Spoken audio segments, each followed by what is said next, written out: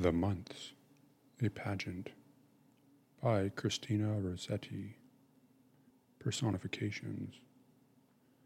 Boys, January, March, July, August, October, December. Girls, February, April, May, June, September, November. Scene, a cottage with its grounds. A room in a large, comfortable cottage, a fire burning on the hearth, a table on which the breakfast things have been left standing. January is discovered seated by the fire.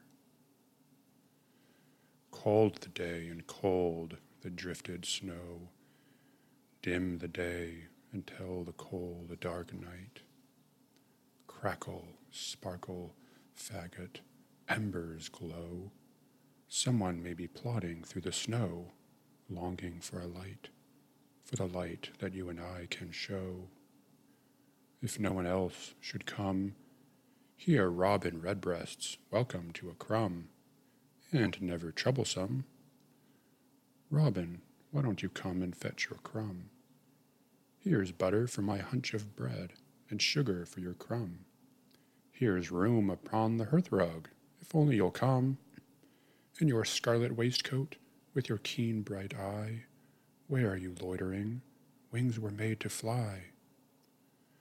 Make haste to breakfast, come and fetch your crumb, for I'm as glad to see you as you are glad to come. Two robins are seen tapping with their beaks at the lattice, which January opens. The birds flutter in, hop about the floor, and peck up the crumbs and sugar thrown to them. They have scarcely finished their meal when a knock is heard at the door.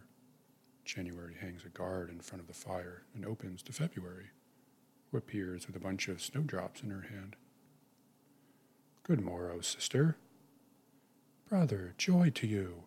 I've brought some snowdrops, only just a few, but quite enough to prove the world awake, cheerful and hopeful in the frosty dew, and for the pale sun's sake. She hands a few of her snowdrops to January, who retires into the background, while February stands arranging the remaining snowdrops in a glass of water on the windowsill. A soft budding and bleating are heard outside. She opens the door and sees one foremost lamb, with other sheep and lambs bleating and crowding towards her. Oh, you little wonder, come in. You wonderful, you woolly, soft white lamb. You panting mother, you, come too, and lead that tottering twin safe in. Bring all your bleating kith and kin, except the horny ram. February opens a second door in the background, and the little flock flies into a warm and sheltered compartment out of sight. The lambkin tottering in its walk, with just a fleece to wear, the snowdrop drooping on its stalk, so slender. Snowdrop and lamb, a pretty pair, braving the cold for our delight, both white, both tender. A rattling of doors and windows, branches seen without, tossing violently to and fro. How the doors rattle and the branches sway! Here's Brother March, comes whirling on his way, with winds that eddy and sing. She turns the handle of the door, which bursts open, and discloses March hastening up, both hands full of violets and anemones. Come, show me what you bring, for I have said my say, fulfilled my day, and must away. March, stopping short on the threshold. I blow and rouse through the world's wide house to quicken the torpid earth.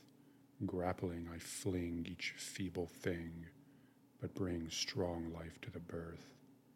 I wrestle and frown and topple down, I wrench, I rend, I uproot, yet the violet is born where I set the sole of my flying foot. Hands violets and anemones to February, who retires into the background.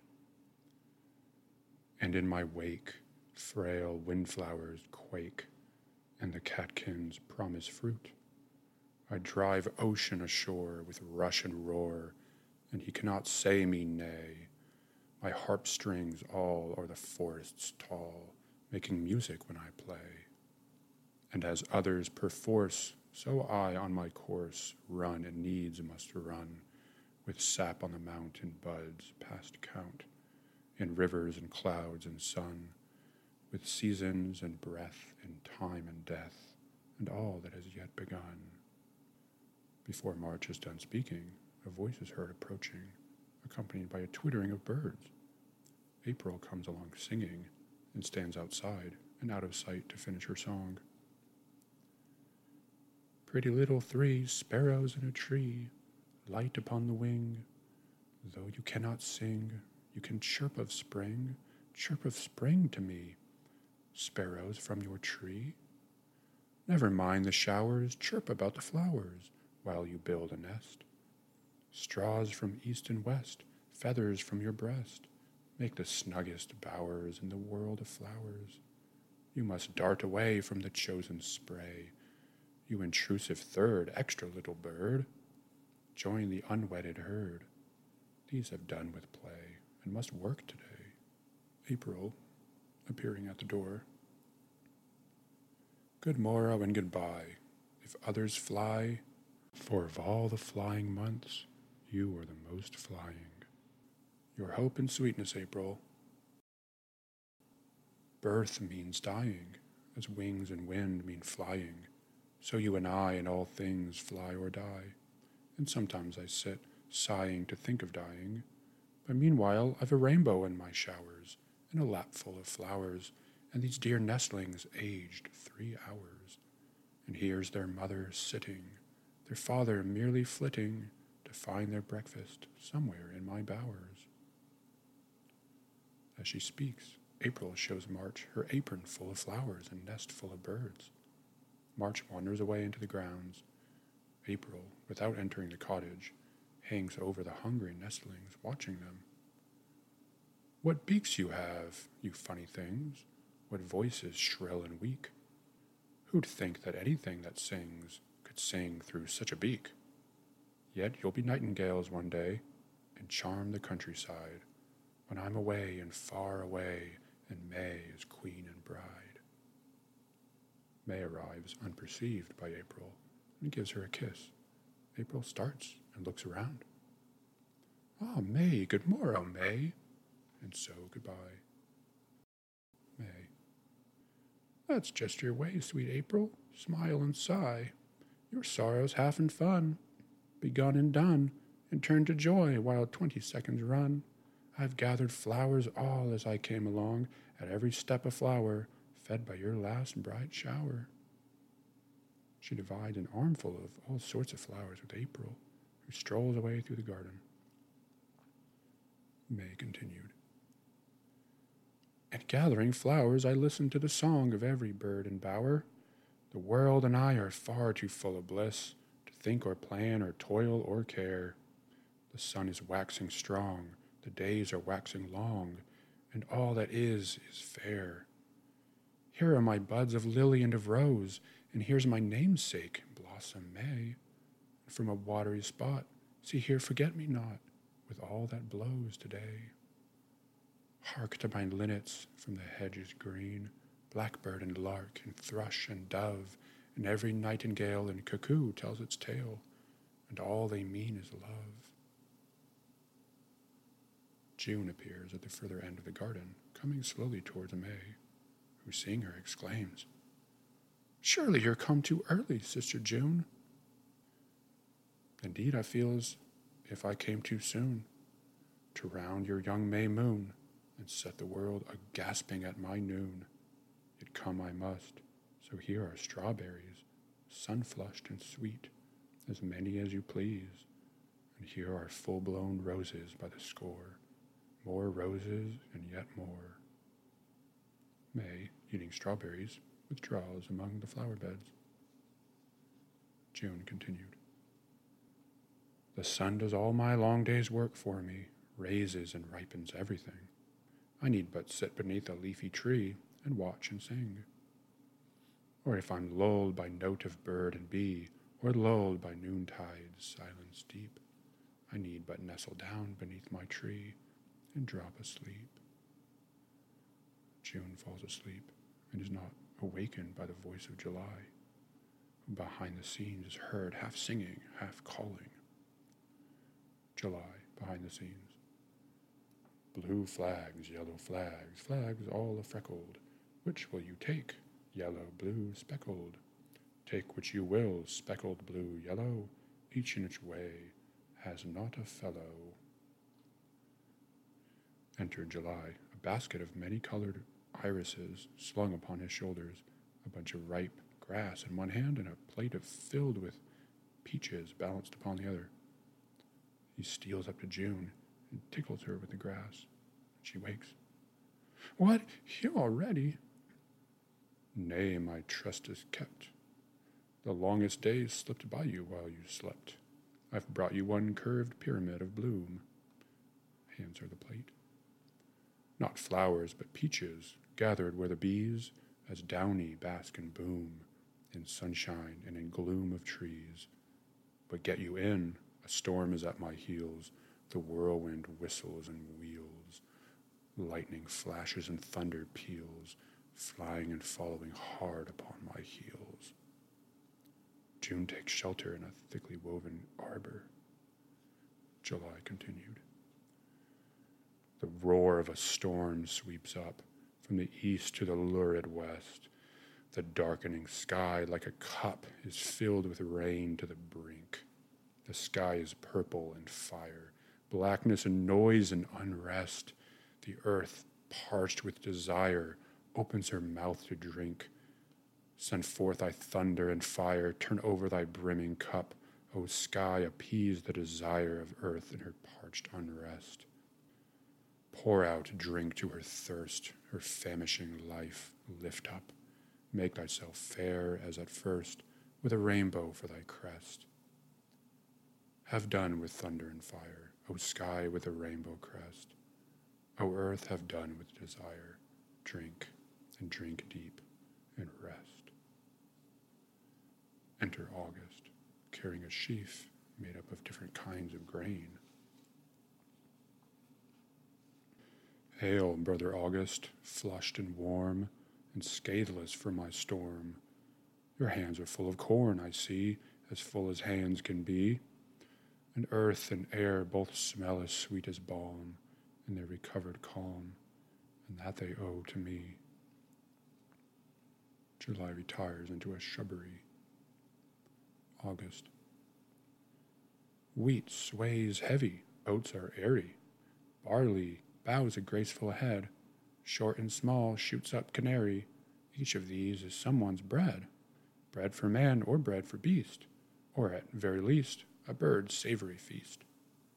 Men are brethren of each other, one in flesh and one in food, and a sort of foster brother is the litter or the brood of that folk in fur or feather, who with men together breast the wind and weather. My harvest home is ended, and I spy September drawing nigh, with the first thought of autumn in her eye, and the first sigh of autumn wind among her locks that fly. September arrives, carrying upon her head a basket heaped high with fruit. Unload me, brother. I have brought a few plums and these pears for you, a dozen kinds of apples, one or two, melons, some figs all bursting through, their skins and pearled with dew, these damsons violet blue. While September is speaking, August lifts the basket to the ground, selects various fruits, and withdraws slowly among the gravel walk, eating a pear as he goes. My song is half a sigh, because my green leaves die. Sweet are my fruits, but all my leaves are dying, and well may autumn sigh, and well may I, who watch the seared leaves flying. My leaves that fade and fall, I note you one and all, I call you, and the autumn wind is calling, lamenting for your fall, and for the pall you spread on earth in falling. And here's a song of flowers to suit such hours, a song of the last lilies, the last flowers, amid my withering bowers. In the sunny garden bed, lilies look so pale, lilies droop the head in the shady grassy vale. If all alike they pine, in shade and in shine, if everywhere they grieve, where will lilies live? October enters briskly, some leafy twigs bearing different sorts of nuts on one hand, and a long, ripe hop vine trailing over him from the other, a dahlia stuck in his buttonhole. Nay, cheer up, sister, life is not quite over, even if the year has done with corn and clover, with flowers and leaves. Besides, in fact it's true, some leaves remain and some flowers too, for me and you. Now see my crops. I've brought you nuts and hops, and when the leaf drops, why, the walnut drops. Crack your first nut and light your first fire, roast your first chestnut crisp on the bar. Make the logs sparkle, stir the blaze higher. Logs are cheery as sun or as star. Logs we can find wherever we are. Spring, one soft day, will open the leaves. Spring, one bright day, will lure back the flowers.